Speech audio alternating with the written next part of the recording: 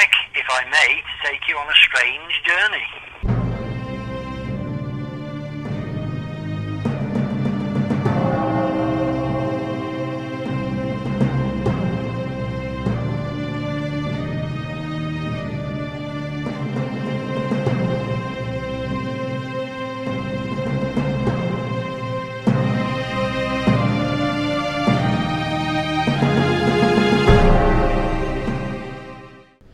Welcome to 9 Cents. I'm your host, Adam Campbell.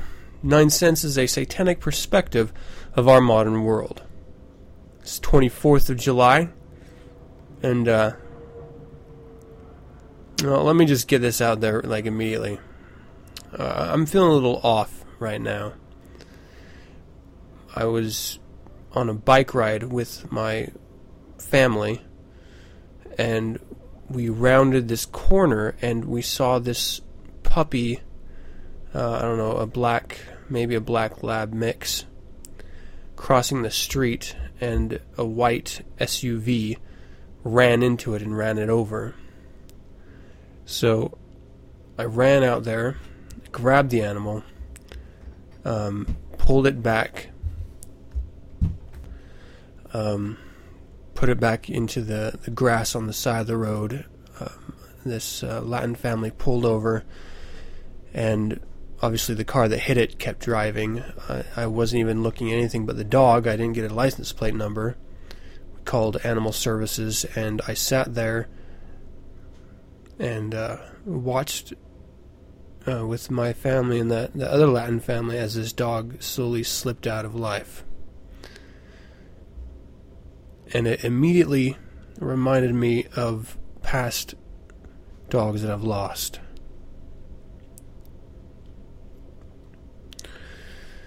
You know,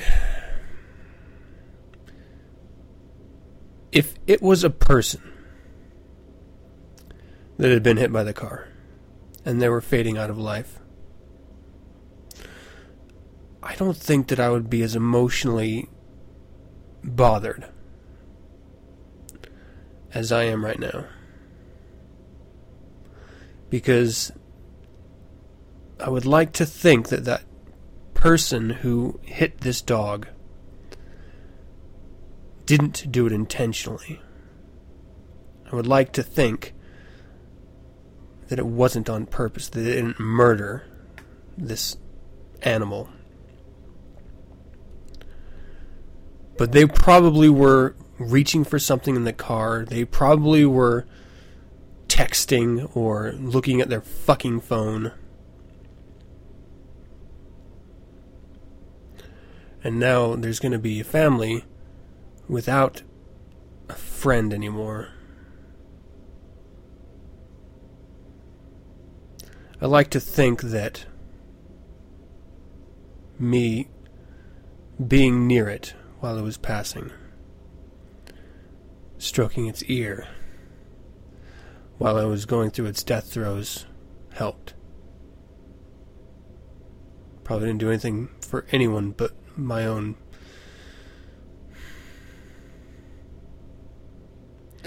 So anyway, that's what just happened here within the last hour. And I'm really bothered by it. You know, I'm going to try to recollect myself here, and I'm going to still deliver you a fantastic show, because I do have some great guests, and I do have some things that I feel like I want to talk about. But I thought you should know that if I am off my game, well, that's why. Today's the 24th, as I've already mentioned, which means in Utah and surrounding states, it is Pioneers' Day. And essentially what that means is the Mormon church, the LDS church, which started in Illinois, was ran out of Illinois. And so this group of polygamists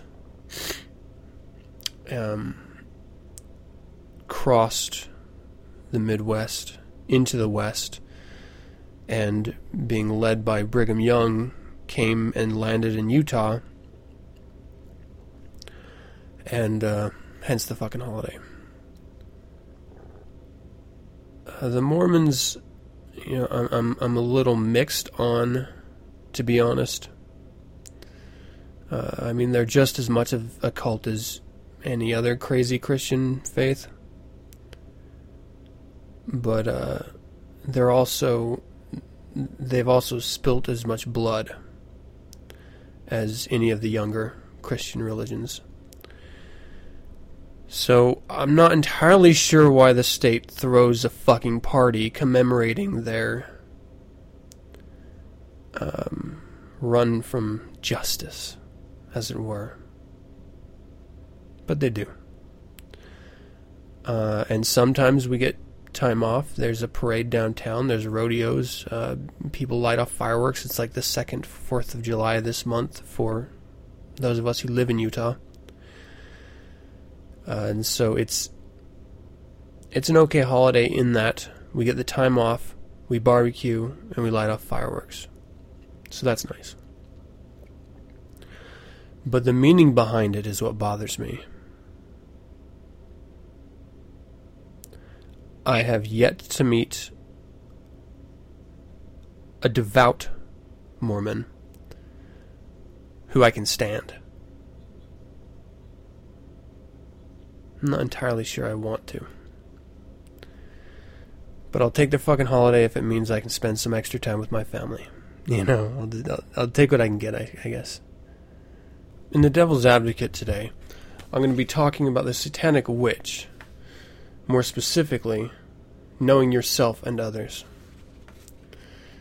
In the Infernal Informant, I have 2 articles again. Millionaire's 6-year-old son becomes mansion's second death. Arkansas town draws a line on clubs. In Creature Feature, I'm going to be bringing you an interview with UV Ray about his book, Road Trips and Other Poems, just recently released. With that said, how about we go ahead and move on into The Devil's Advocate. In this arid wilderness of steel and stone, I'll raise up my voice that you may hear. To the east and to the west I beckon, to the north and to the south. I show a sign proclaiming a death to the weakling, wealth to the strong. Can I get a hail Satan? I said, can I get a hail Satan? We are the Devil's Advocates. Welcome to the Devil's Advocate. As always, let me preface this segment by saying that I am a Satanist. I am a member of the Church of Satan, but I do not speak for the Church of Satan. That is all. The Satanic Witch, originally published as The Complete Witch, written by Anton Szandor LaVey. I actually have 2 copies of this. One of them has an introduction by Zeno LaVey. The other has an introduction by Peggy Nadramia and an afterword by Blanche Barton.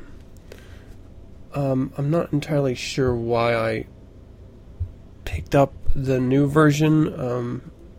It was a long time ago. I think honestly it was just for the introduction and afterword by Peggy Nadramia and Blanche Barton. The content in both is from the same source and invaluable, not only to you witches out there, but I also think, you fledgling warlocks can learn a thing or two here. I'm going to be talking briefly here about the 2nd chapter called Knowing Yourself and Others. There's a number of sections in it that I'm going to touch on briefly. And my goal here is not only to inform you a little bit about the book, but to whet your appetite so that you'll go out and pick it up if you haven't already. You should. The Real You. I'm going to read this first paragraph and then talk about each of the sections in brief. In order to properly analyze or size up an individual you plan to bewitch, it is imperative that you understand certain rules. For the purpose of witchcraft, one should conceive of each person having two personalities, the one everyone sees, and the one he carries within him. Actually, these two personalities can be broken down into three layers, the outer layer being the cover, by which others often tell the book, and the inner layer, the so-called true personality. There is a third layer, however, that is sadly neglected, always there and always apparent. The reason it is not readily noticed is because it is all too visible, much like the old saying about not being able to see the forest for the trees. This third personality represents the inner core, the reversion to type, and is a direct reflection of the characterization which is seen on the surface, or first layer. So what the real you is talking about are the different portions of personality that make up an individual. You have your apparent and core self, which are collectively referred to as majority self, and you have your demonic minority self, which is generally the polar opposite of your majority. He goes into great detail here, explaining and helping you, the fledgling witch, understand this concept. And it's because this concept is core to your understanding and practicing of lesser magic. The only way you're going to effectively charm or understand someone else is if you understand their true self. You know, you can actually jump back to my Maslow's hierarchy of needs episode, because in order to really be able to manipulate others, you have to first truly understand yourself, which means you have to be at a level of self-actualization. The next section is the LeVay Personality Synthesizer. And essentially what this boils down to is a clock of personality types, which you use to not only identify your target's personality, but you use that clock to find the demonic minority self of your target. And he'll go into detail in this book about how you use that to your benefit. I mean, he even goes so far as to talk about temperament, skin and flesh tone, general proportions, sexual proclivities, sense of humor, alcohol and drug use, professions and occupations, sports, athletics, aches and pains. And then he moves on into you and your nature. He also talks about power in names and the target's name. He goes into detail about the law of the attraction of opposites and how you can tell a man by the car he drives, sleeping patterns and other behavioral activities. As you can see, this is an in-depth character study chapter. The book as a whole is invaluable to the witch. Even if for some reason you are not a Satanist, this book will help you with dealing with other people, understanding their natures. But if you are a witch, pick up a copy if you don't already have it. Learn everything you need to know to be the best witch. And let your will be done. That's all I wanted to talk about in this Devil's Advocate. Let's move on over to Infernal Informant. Bodies of darkness, earthquakes, volcanoes, the dead rising from the grave, human sacrifice, dogs and cats living together, mass hysteria, all in the Infernal Informant. Investigators probe possible link in mansion deaths. Jonah Shacknai's son and girlfriend died in separate incidents. This is from KTLA News, posted the 19th of July. Coronado, California. Authorities continue to investigate a possible link between the deaths of a multi-millionaire's girlfriend and 6-year-old son at Spreckles Mansion in Coronado. Police were called to the seaside home of Medicus Pharmaceutical Corp. Founder and CEO Jonah Shacknai around 10 a.m. July 11th after his 6-year-old son Max was critically injured from what police said was reported as a fall from a staircase in the home. Coronado Police Chief Louis Scanlon said. The boy later died of his injuries. The family released the following statement Sunday night. With great sadness, Dina and I convey the tragic passing of our beloved son Max, affectionately known as Maxie. Despite heroic efforts on the part of paramedics and hospital staff, he was unable to recover from the injuries suffered early last week. His loving, kind, and vibrant spirit will forever be in our hearts and those whom he touched every day. The loss to our families, Max's many friends of all ages and teammates, and the community is immeasurable. Max's death is the second in less than a week at the mansion. 2 days after Max's injury, the body of his father's 32-year-old girlfriend, Rebecca Nalepa, was found bound, nude, and hanging from a second-story balcony overlooking the courtyard.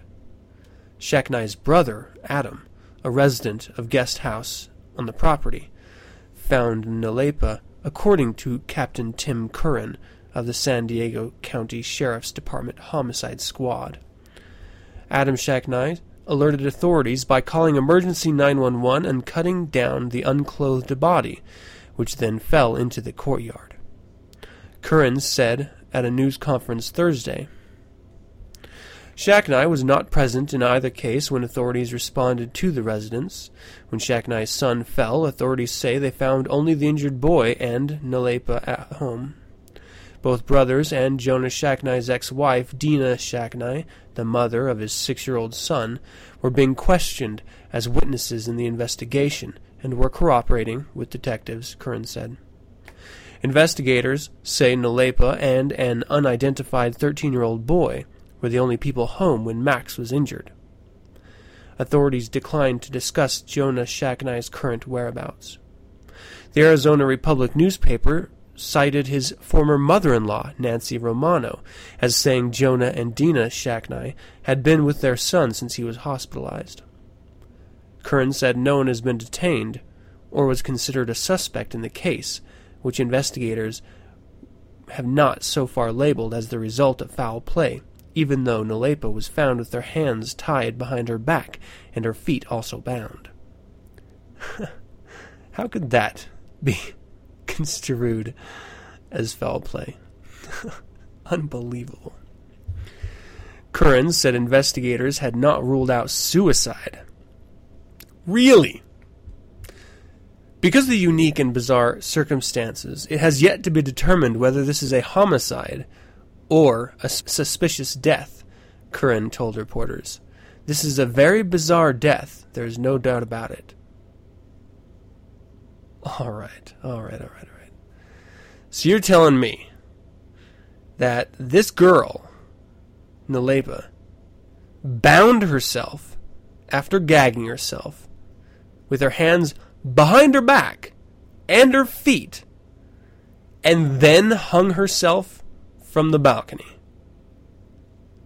And that police department doesn't find that as a potential homicide? What the fuck is going on? Seriously? KSWB-TV is reporting that Nalepa was distraught and crying when she turned her dog over to a kennel hours before she was found dead. Her autopsy results have been sealed, and toxicology results were pending. A determination on her cause of death could be made later this week.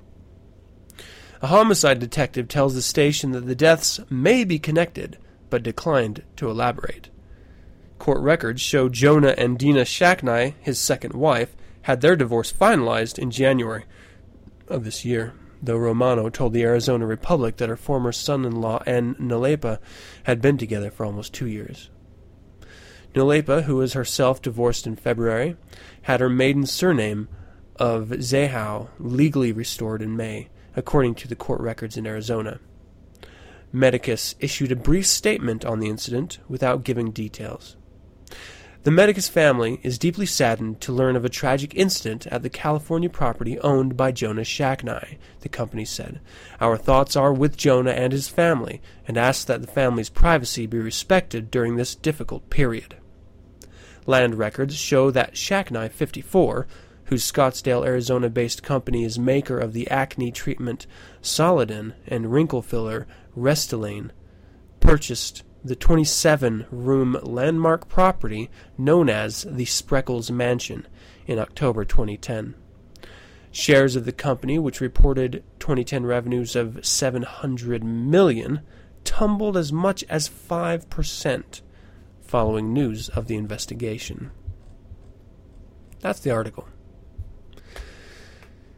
I think it is absolutely fucking crazy to not treat this as a homicide on Nalepa's side.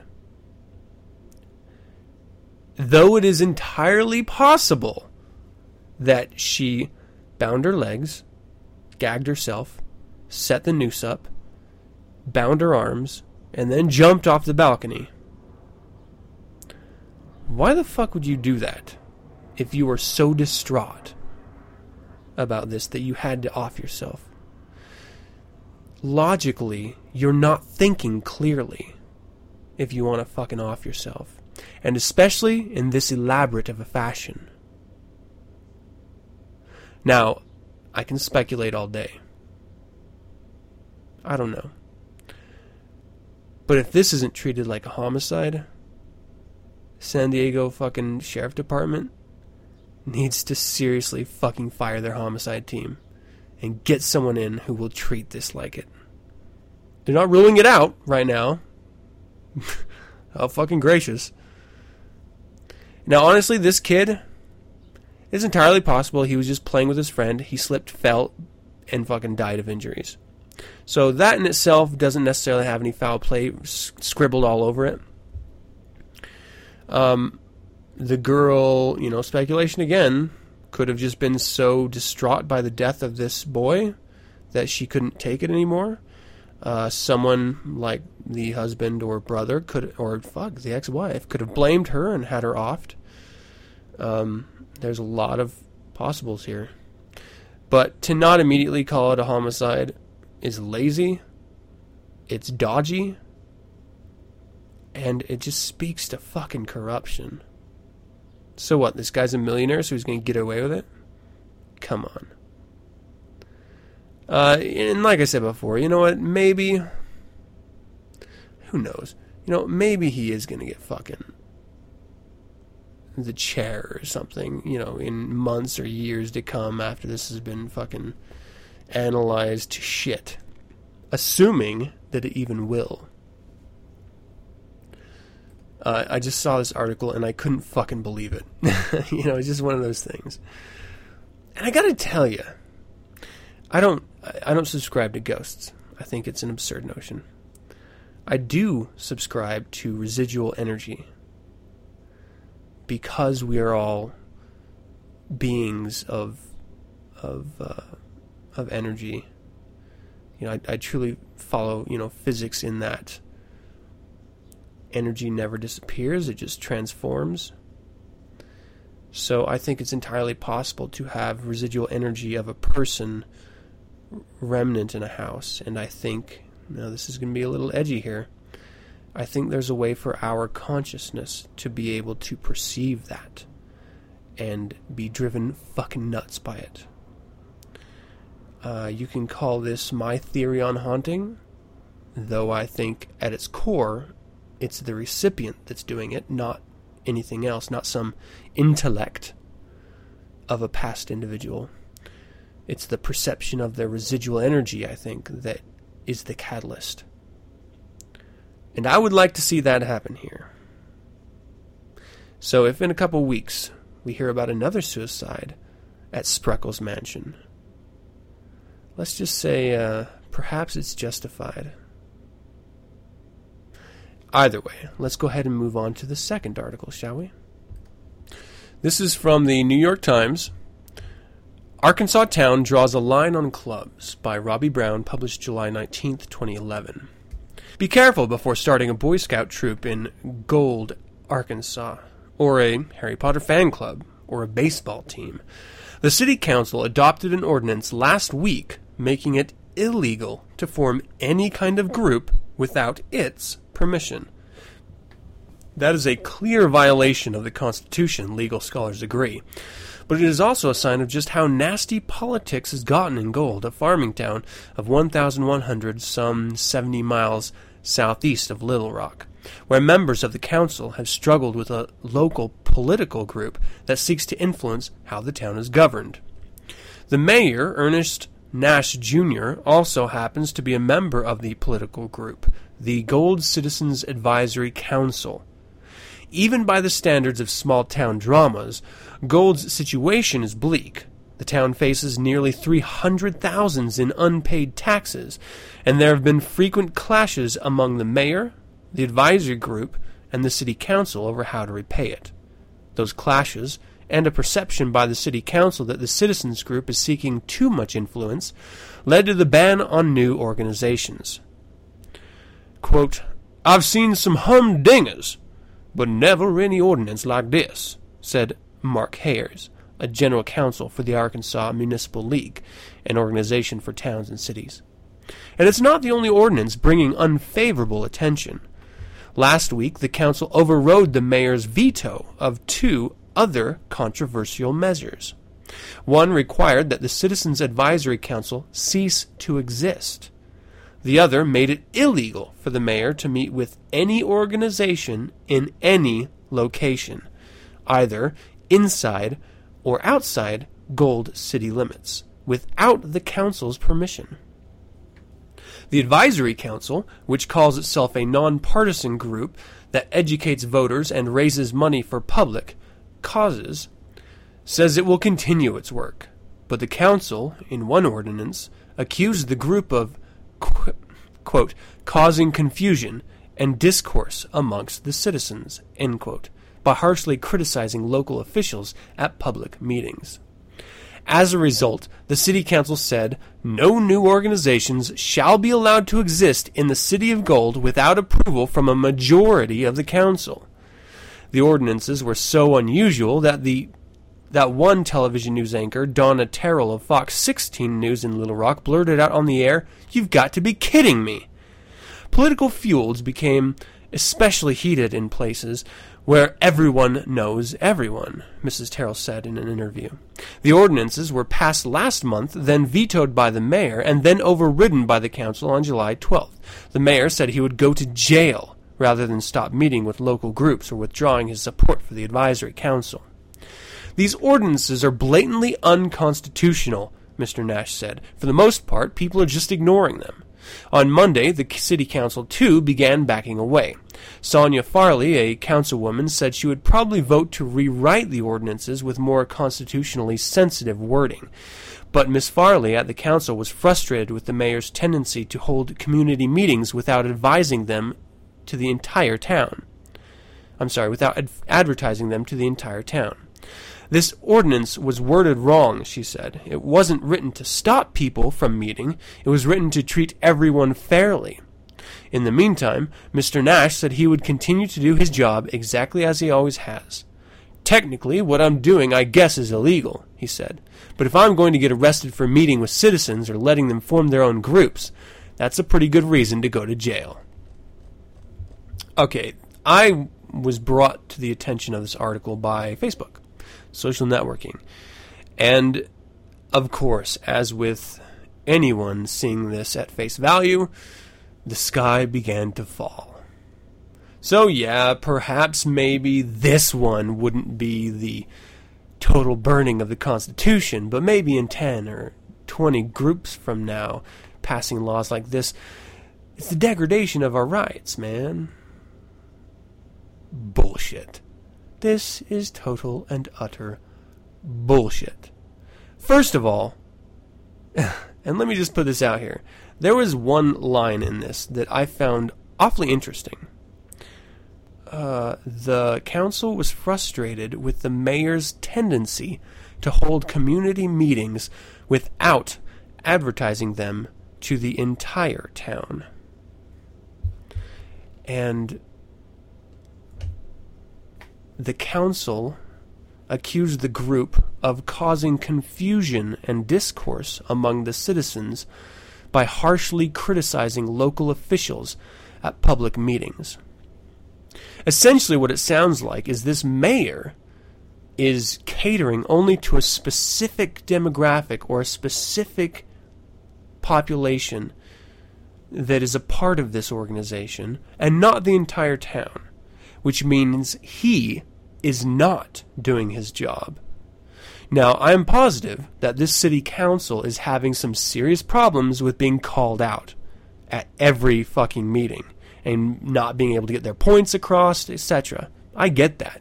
And that's probably what prompted this.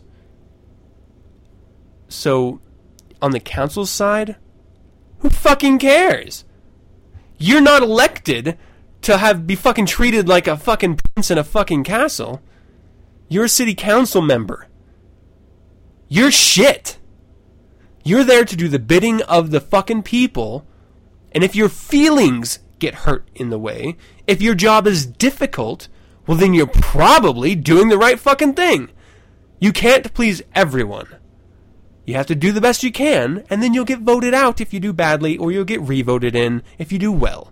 That's how it fucking works. But what you don't do is try to silence those who are fucking verbally opposed to you. That's what our democracy's all about.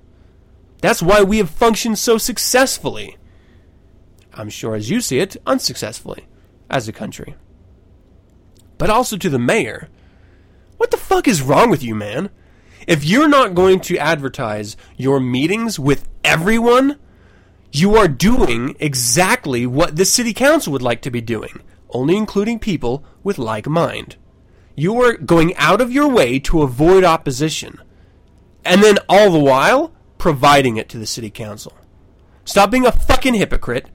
Let your fucking entire population that you're supposed to be representing, not just your small little group there, but the entire population, get in on these meetings. Let them have the time to organize. Let them have the time to protest if that is what they wish. That's what our fucking system is all about. It's frustrating for me to see shit like that. And then people take one side or the other. Both of these fucking parts are fucking wrong. Both of them are in the wrong. Now, I have to admit here, I don't know all the details, all the nit and gritty, the dirty details. All I know is what's written in this article. But it's pretty fucking telling, the way I'm reading it anyway. No one side is right here. No one side is ever right here. They're both fucked up. One for being whiny bitches, and the other one for being sneaky fucks. Both of you, get out there, be whiny bitches, accept that that's the reality of politics, and do the best you can while you're in office. And when you're out, vote to change what you couldn't in office. That's what our process is all about. Accept it. Love it. Because without it, we are the fascist nation that so many other countries see us as, and that's not the road I want to travel on. I would rather be bitched at than to be thrown in jail for forming a fucking group.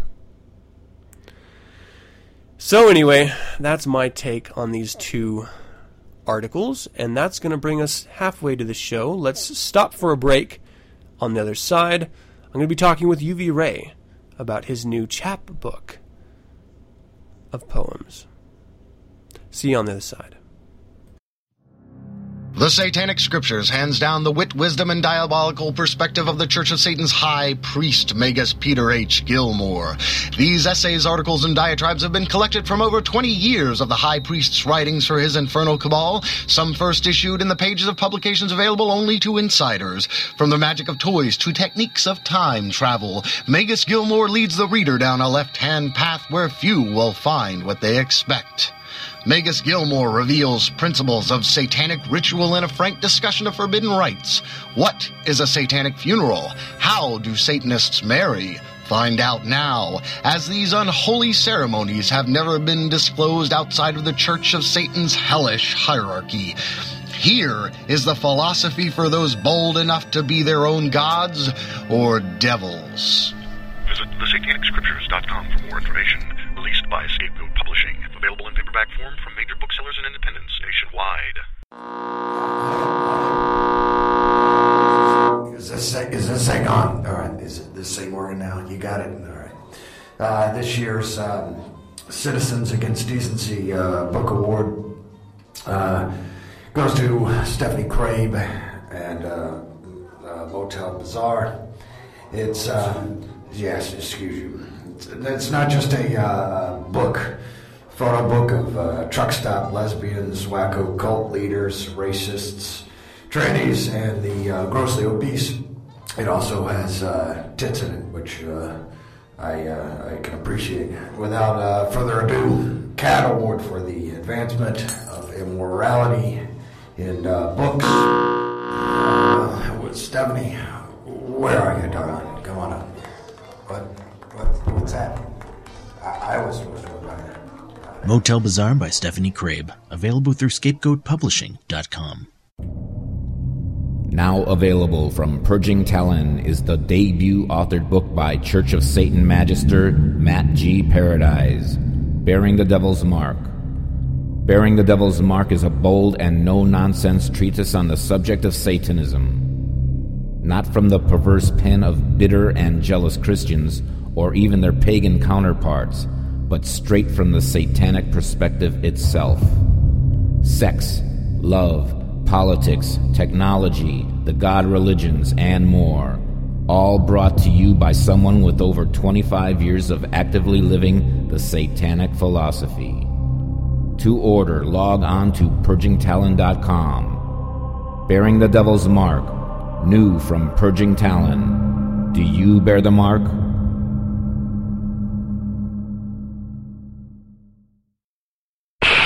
You know, dogs are different than cats, and hey, what if Jack Nicholson were...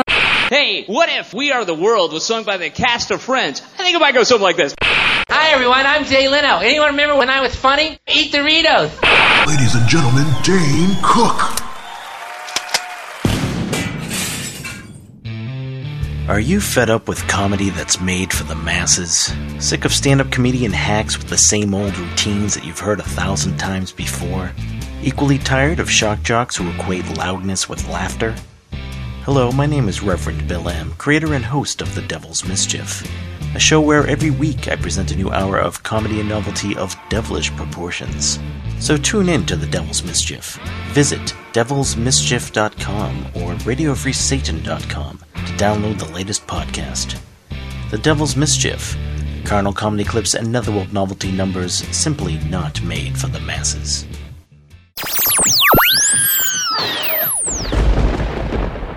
Greetings, fright fiends. Hungry for a blood-curdling good time? Well, Terror Transmission brings you horror movie commentary like no other podcast. Listen in as your handsome hosts examine all of your current and soon-to-be favorites from the past. Tune in through iTunes or the show's official website, www.terrortransmission.com, where you can also find horror chat, on-site movie reviews, horror DVD release dates, and more. And don't forget to check out Terror Transmission on Facebook, MySpace, Twitter, and Flickr.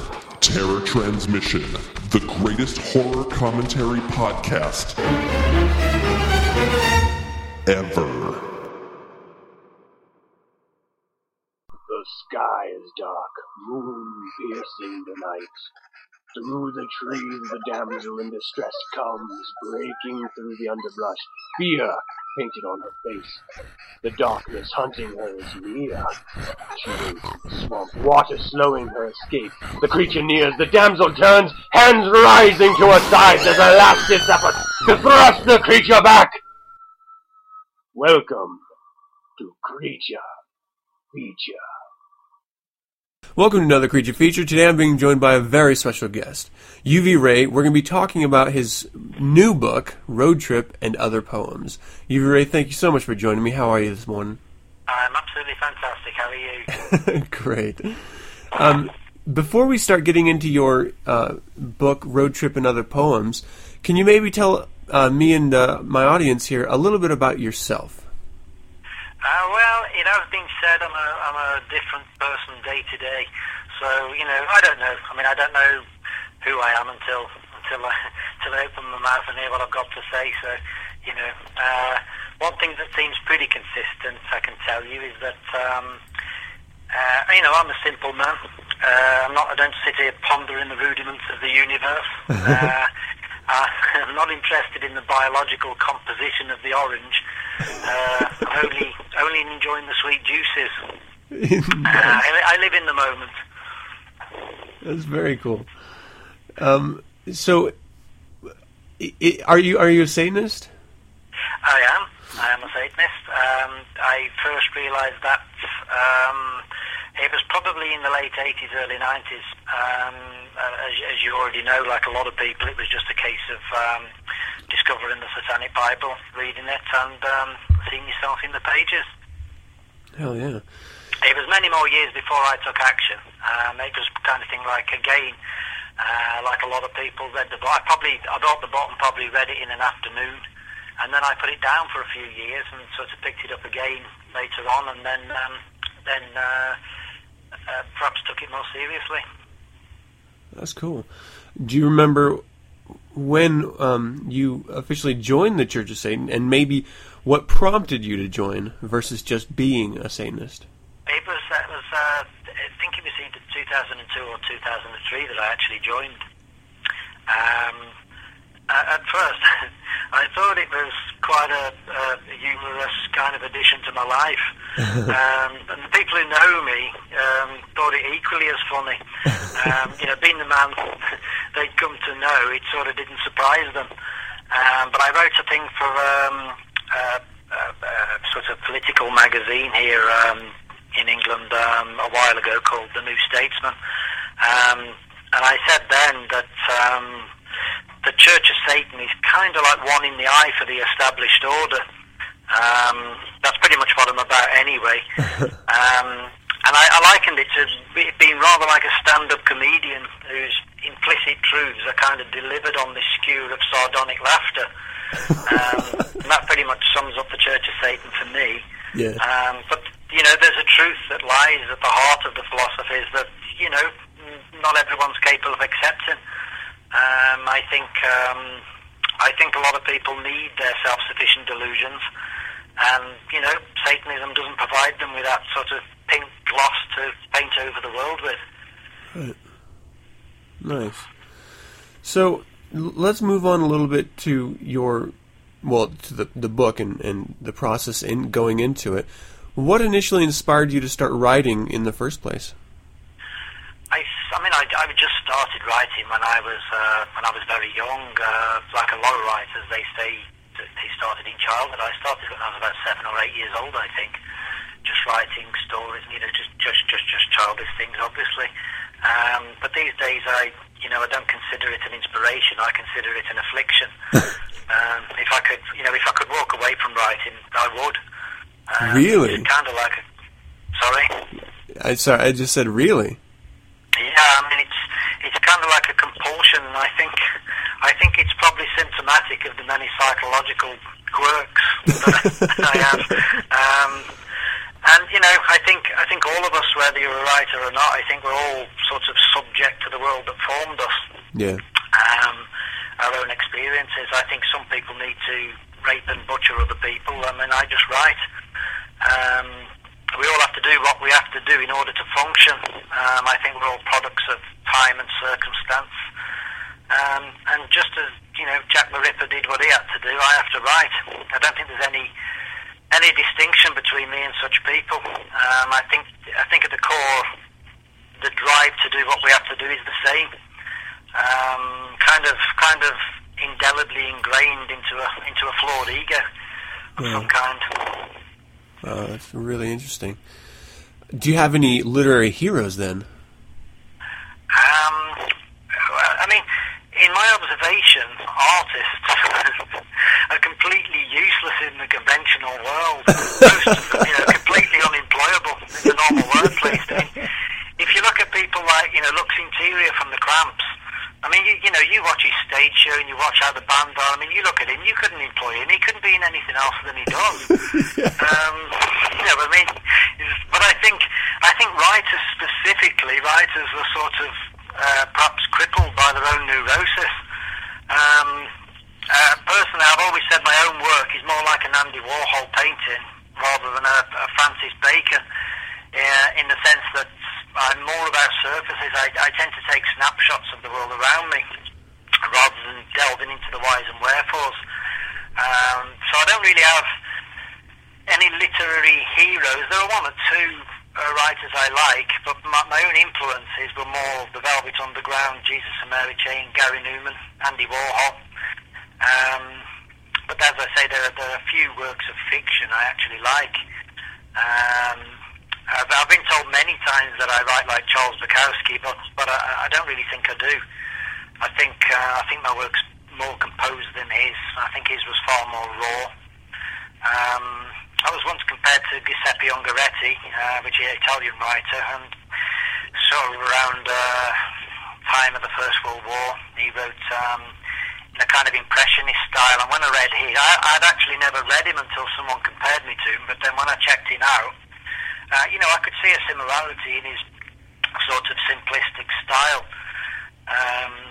But other than that, of course, I mean, he was from a completely different time to me, so the similarity ends there.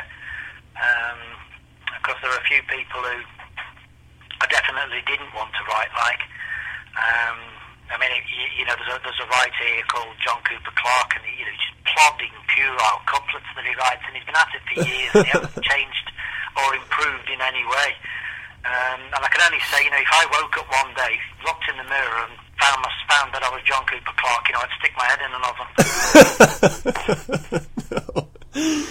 Well, you made a couple comments there that I think are kind of interesting.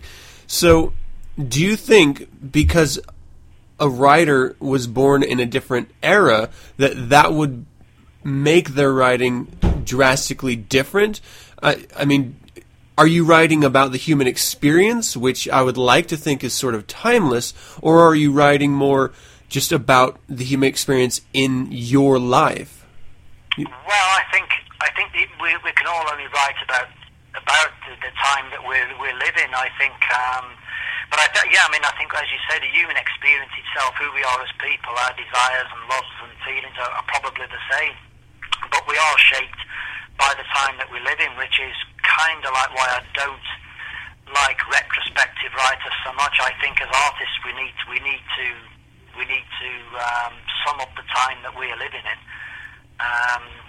If you know what I mean by that, I think that hopefully in the future that my writing itself will stand up as a sort of historical document, if you like. Wow. I'm definitely observing the world around me, but certainly our experience of it, our effect on us as people, is probably similar throughout time. Nice. So what's the process you go through when deciding to compile a novel or collection? It just sort of happens. I mean, certainly with poetry there's no decision. I mean, I write them over time, send them out to the magazines, and when I have enough to compile a collection, I do it. It just kind of evolves that way. And do you find your writing has a natural connection in some way, be it a theme or anything, or is this just sort of just a collection of your writings put together? Well, as I say, the poetry certainly, you just wait until you've got enough. With the novellas that I've recently finished, I had no plan, no outline. I literally just started writing and wrapped it up when it seemed finished, which is pretty much in line with what I feel about books these days anyway. I don't do little or no editing. I don't believe in plot lines or outlines or structure. I think the day of the contrived plot-driven novel is probably dead, and I like to sort of deconstruct as opposed to fabrication. The first novel I wrote, Spiral Out, I wrote it in 4 weeks. Whoa. And sent it off, and that should be coming out on Britain's pulp press pretty soon. I don't know an exact date yet, but they've taken it, and it will be out on them. So I'm I'm looking forward to that. Yeah, so are we. Second one, Ain't That Nothing, is at Murder Slim, and I've got no idea what they're going to make of it yet. So yeah, I think with the fiction, I'm for anything really. I'm more about aesthetics. I like the phonetics of the writing. I sometimes wonder, perhaps should have been a painter rather than a writer. And I'm just probably been on the wrong road all my life. Do you know what I mean? Well, yeah. So no, I tend not to think too much about it. I think, as I just said, I think probably more like a photographer. I just try to capture a moment. Otherwise, inconsequential moments. I sometimes see things when I'm walking around cities, and there are just little passing moments either between people or whatever, and it's otherwise an inconsequential moment that I think would have otherwise just been lost forever. So that's as far as I think about it, really. I think, like anything, thinking too much can actually, weigh it down, get in the way of the essence of the matter. So I think that's really fascinating that you do little or no editing when you're writing your novellas and large blocks of writing.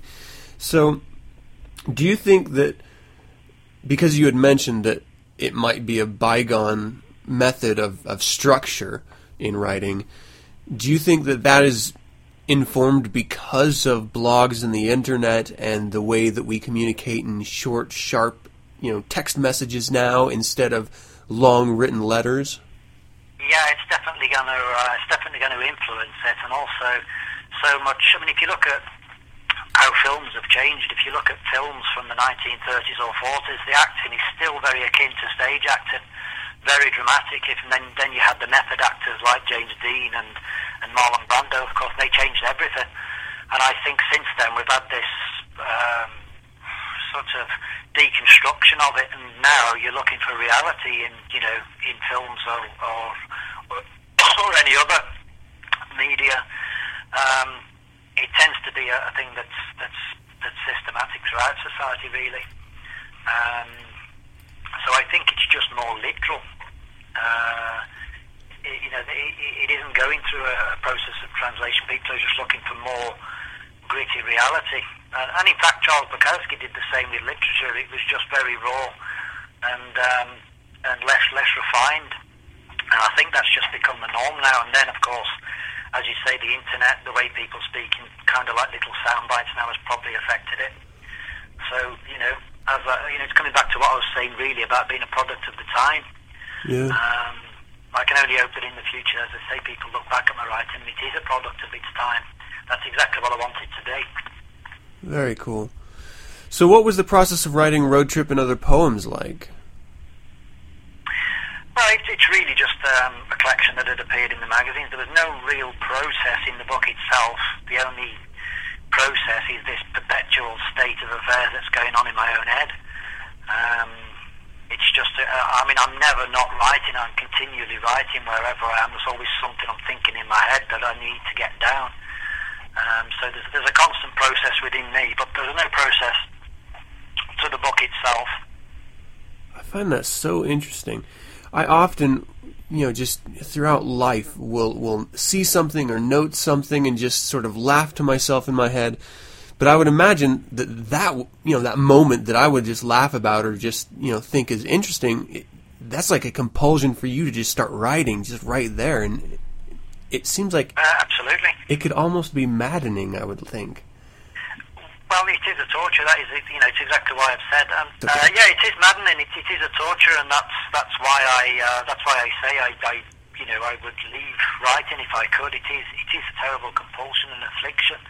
But yes, it is maddening. It's something that never leaves you. I'm constantly waking up in the middle of the night to write things down. And, oh wow! I've heard other writers say that too, and it's certainly debilitating to relationships because it's very difficult to have people around you. And I heard another writer in London say the same thing, that she actually can't live with a man because he gets in the way of her writing. Oh wow! And I feel completely the same. I sometimes just get to the point when I can't have people around, which is why I live alone now. I'm difficult to live with because I become antagonised if people make the slightest little noise while I'm trying to write something, you know. That's the people around me, but it's strange because at the same time I write in coffee shops and bars or anywhere where I take my little notebook with me, and then I sort of type them up later. But in a bar or in the street or anywhere like that, I'm not distracted. But I am if I'm trying to type it up and refine it at home, and then someone's eating an apple. Yeah. Crunch. Will you stop that? Yeah, exactly. Nice. So do you have any favorites in your collection of Road Trip and Other Poems? Not really. I mean, it's not like you read your own work. The only sense of read them is kind of like analytically, in the same way that an engineer would tweak a machine. I just sort of look at how the phonetics are working. But no, I can't say that I have favourites in that sense, because you can't really enjoy your own work. Wow. I don't think, anyway. I can't really imagine, like, Mick Jagger driving down the road in his car with his own album on, Yeah, that would... I don't know. I think there are definitely some people that are, but it might be a little more...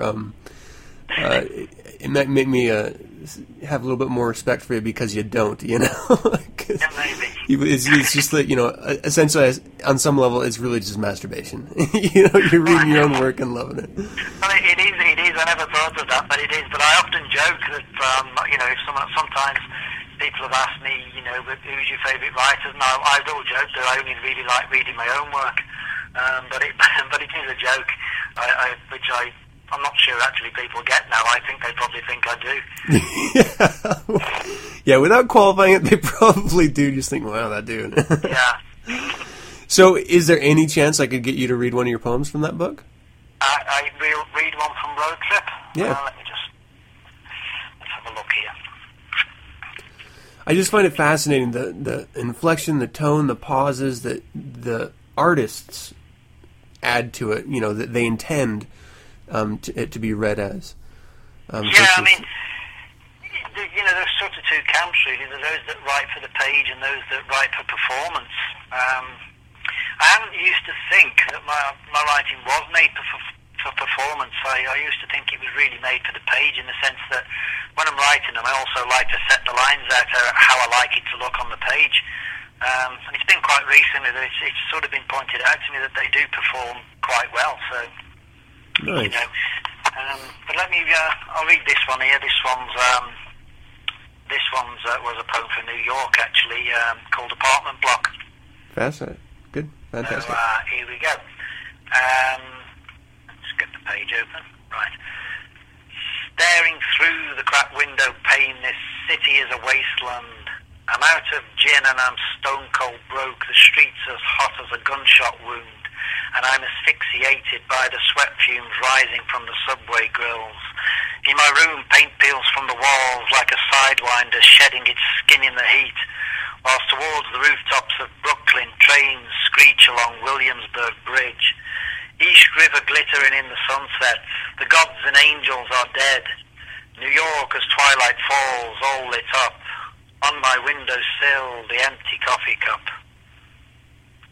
Nice. Very, very nice. I cannot wait to get this book in my hand. If there was something you could change about your writing, aside from just stopping it, would you, and what do you think it would be? Well, I don't think you can. I don't think anyone can change who they are as a writer. You've just got to accept who you are. I'd give anything to be able to write like Henry Miller. But you never can, you see. I mean, he's from a different world, a different time, and he's, again, coming back to what we were saying earlier, he's formed by different circumstances. So, again, I can only hope that one day my work has its own place in history like his does. Right. At the same time, this is the age of the loser. This is the age when equality rules and every loser wins. People who can't even string a sentence together are calling themselves writers these days. And unfortunately, in some cases, being accepted as such by the great unwashed. So I sometimes wonder what's it all for. What difference does being any good make? It leaves a nasty stench in my nostrils. Getting published in a lot of the cases these days is, it's rather like the consolation prize for the retarded kid. Oh no! Well, I mean, that's the world we're living in, unfortunately. And whilst the internet has been absolutely fantastic for most writers, and there's writers out there who deserve an audience, and the internet has given them that. It's also, it's also a vehicle. I usually say, it's a vehicle not necessarily of thought, but of mouth. It's sort of given everybody a mouth. So it's not always a good thing, but yeah. At the same time, the internet has been a revolution in the same way that the printing press was a revolution in the 1400s, that it brought literature to the masses. But unfortunately, the crap that's out there also increases exponentially. So, it just takes longer to sort through the crap. Oh, yeah. So when you write, do you write with an audience in mind? Like a specific group or type? Sorry, with a specific group or type of audience in mind? Not really. I don't think you can. I mean, I think to be honest, I look at some people, I wouldn't even want to sell them a book. But I don't like governments, and I don't like corporatism. I think, as a rule, the populace, it's a collective of bloodless bastards, to be honest. Yep. I think the state these days has successfully installed itself as the body to which everyone sort of belongs, and any kind of opposition or insurrection is the cancer within society. And so I don't really try to speak for people. I mean, and I don't waste my energy trying to do that. Nothing I can say can change them. I think you can just write what you write and hope that the right kind of people like it. So, who do you think the literature scene itself, it's full of these little cliques, little conglomerates of people all, clubbing together. It's friends publishing friends, and they're not just scratching each other's backs. They're positively licking each other's genitals. I don't want any part of that. I really do just stick to doing what I do. Just write what I write, hope certain people like it, and the rest of them can, for all I care, go and drink Tree Stump Killer. Nice. And that's it, as I see it. Who is that audience, that ideal audience that you hope would like it? I've given up thinking about it. I really have. I think I don't know. I really don't know who like now. To be honest, probably very few people like it. I mean, I'm a very much an underground writer, and I've been on that underground literature scene for just about 20 years now. So, I was sending out work to print magazines long before the internet developed it into what it is now. So, I've really no idea. I've just given up thinking about it. I can't hope that people like it any more than I do, but at the same time, I can't change what I do. I certainly can't write specifically for audience, no. Yeah. Well, thank you so much for talking with me, Ray. I really appreciate it. It's been really an honor. I've been looking forward to this for quite some time. Oh, great, thank you. How can other people find the previous novellas that you've published, or the previous works that you've done? They can go to my website. It's obviously, the stuff I've published, I can't remember where it is. It's all over the place, to be honest with you, in various anthologies, magazines around the world. I used to have it all listed on my website, but there's too much of it now, and it's rather tedious to read through. So, but people can find me at www.uvray.moonfruit.com, and that's probably the best place. Okay. And they can contact me through there as well. There's a contact page. So that's fantastic. I just want to give a really heartfelt thank you again, and I hope in the future, but when you publish new works, maybe you could come on and chat with it, for a little bit. Yeah, that'd be great. I mean, I'm expecting Spiral out to be out later, probably the end of the year now, but I've got no control over that. So certainly it's been great, and I'd love to come on again. Fantastic. And until then, hail Satan. Hail Satan, Adam. Thank you. It was really great talking to UV Ray about his novella. And if you haven't picked it up yet, I did end up receiving it just a couple days after that interview. I sat down, I read the poems out loud because personally I think that's how they feel better, read out loud. And there are some really fucking great poems in that novella. I mean, I'm sorry, in that chapbook. So if you haven't gotten it yet, definitely go pick it up. It's an education in excellence, you could say. That's going to do it for another show. Before I get into the outro here, I wanted to talk briefly about donations. Now, I know a lot of you don't want to deal with listening or putting down a dime, and I'm not asking for my podcast. I figure I do this podcast because I want to. I don't expect anyone else to put any money into it. And I don't have any way to donate to 9 cents, as it were. What I would like, if I could ask, that you consider dropping a dime over at Radio Free Satan.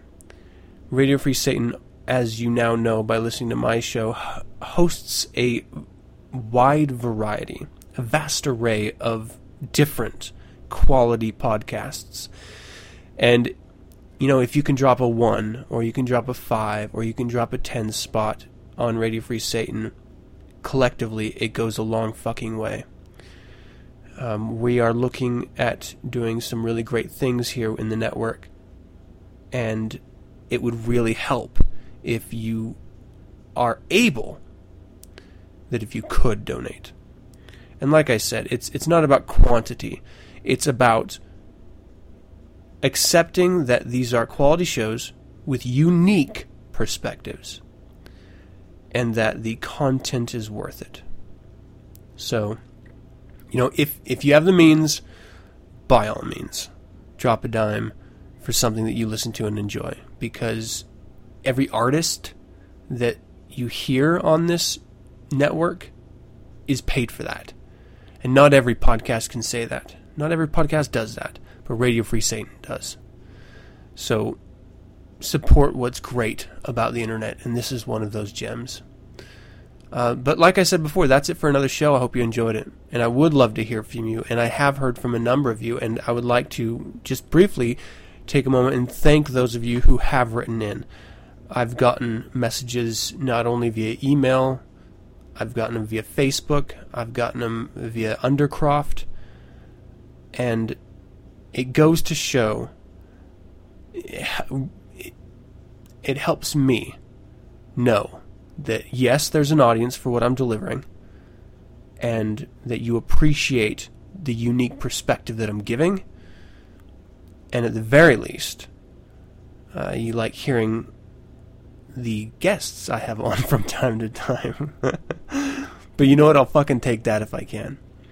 Thank you so much for listening. It is truly a pleasure to be able to bring this to you every week. And though at times it's challenging, at times it takes me away from maybe sometimes things I'd rather be doing, like spending time with my kids or something. It's only for a couple hours in a week. So I'm willing to do that for satisfaction. And then I get to spend the rest of the week with them. So it's not like I'm giving it all up to you. Visit my website, 9centspodcast.com, and send any correspondence to info@9centspodcast.com. Let me know of any suggestions, critiques, or general comments you might have. And realistically, if you do have topics you'd like me to cover, whether they're satanic or not, let me know, because I have covered in the past requests, and I think it's fascinating to know what my audience likes to hear. You can visit the Undercroft Facebook, Twitter, MySpace page of 9 Cents and get updated on weekly topics. I'm also now on Google+, so add me to your circles for updates there. You can also listen to this show through Radio Free Satan or download the show Monday nights via my RSS feed found at 9centspodcast.com, or subscribe via iTunes by searching 9 Cents. And don't forget to leave a rating or comment. If you'd like to learn more about the Church of Satan, visit churchofsatan.com. If you'd like to meet other Satanists, visit Undercroft at satanet.com. And if you'd like to hear other fine satanic voices, music, or personalities, visit Radio Free Satan, an online streaming radio station. And once again, thank you for joining me, and as always, I'm your host, Adam Campbell, and until next week, hail Satan.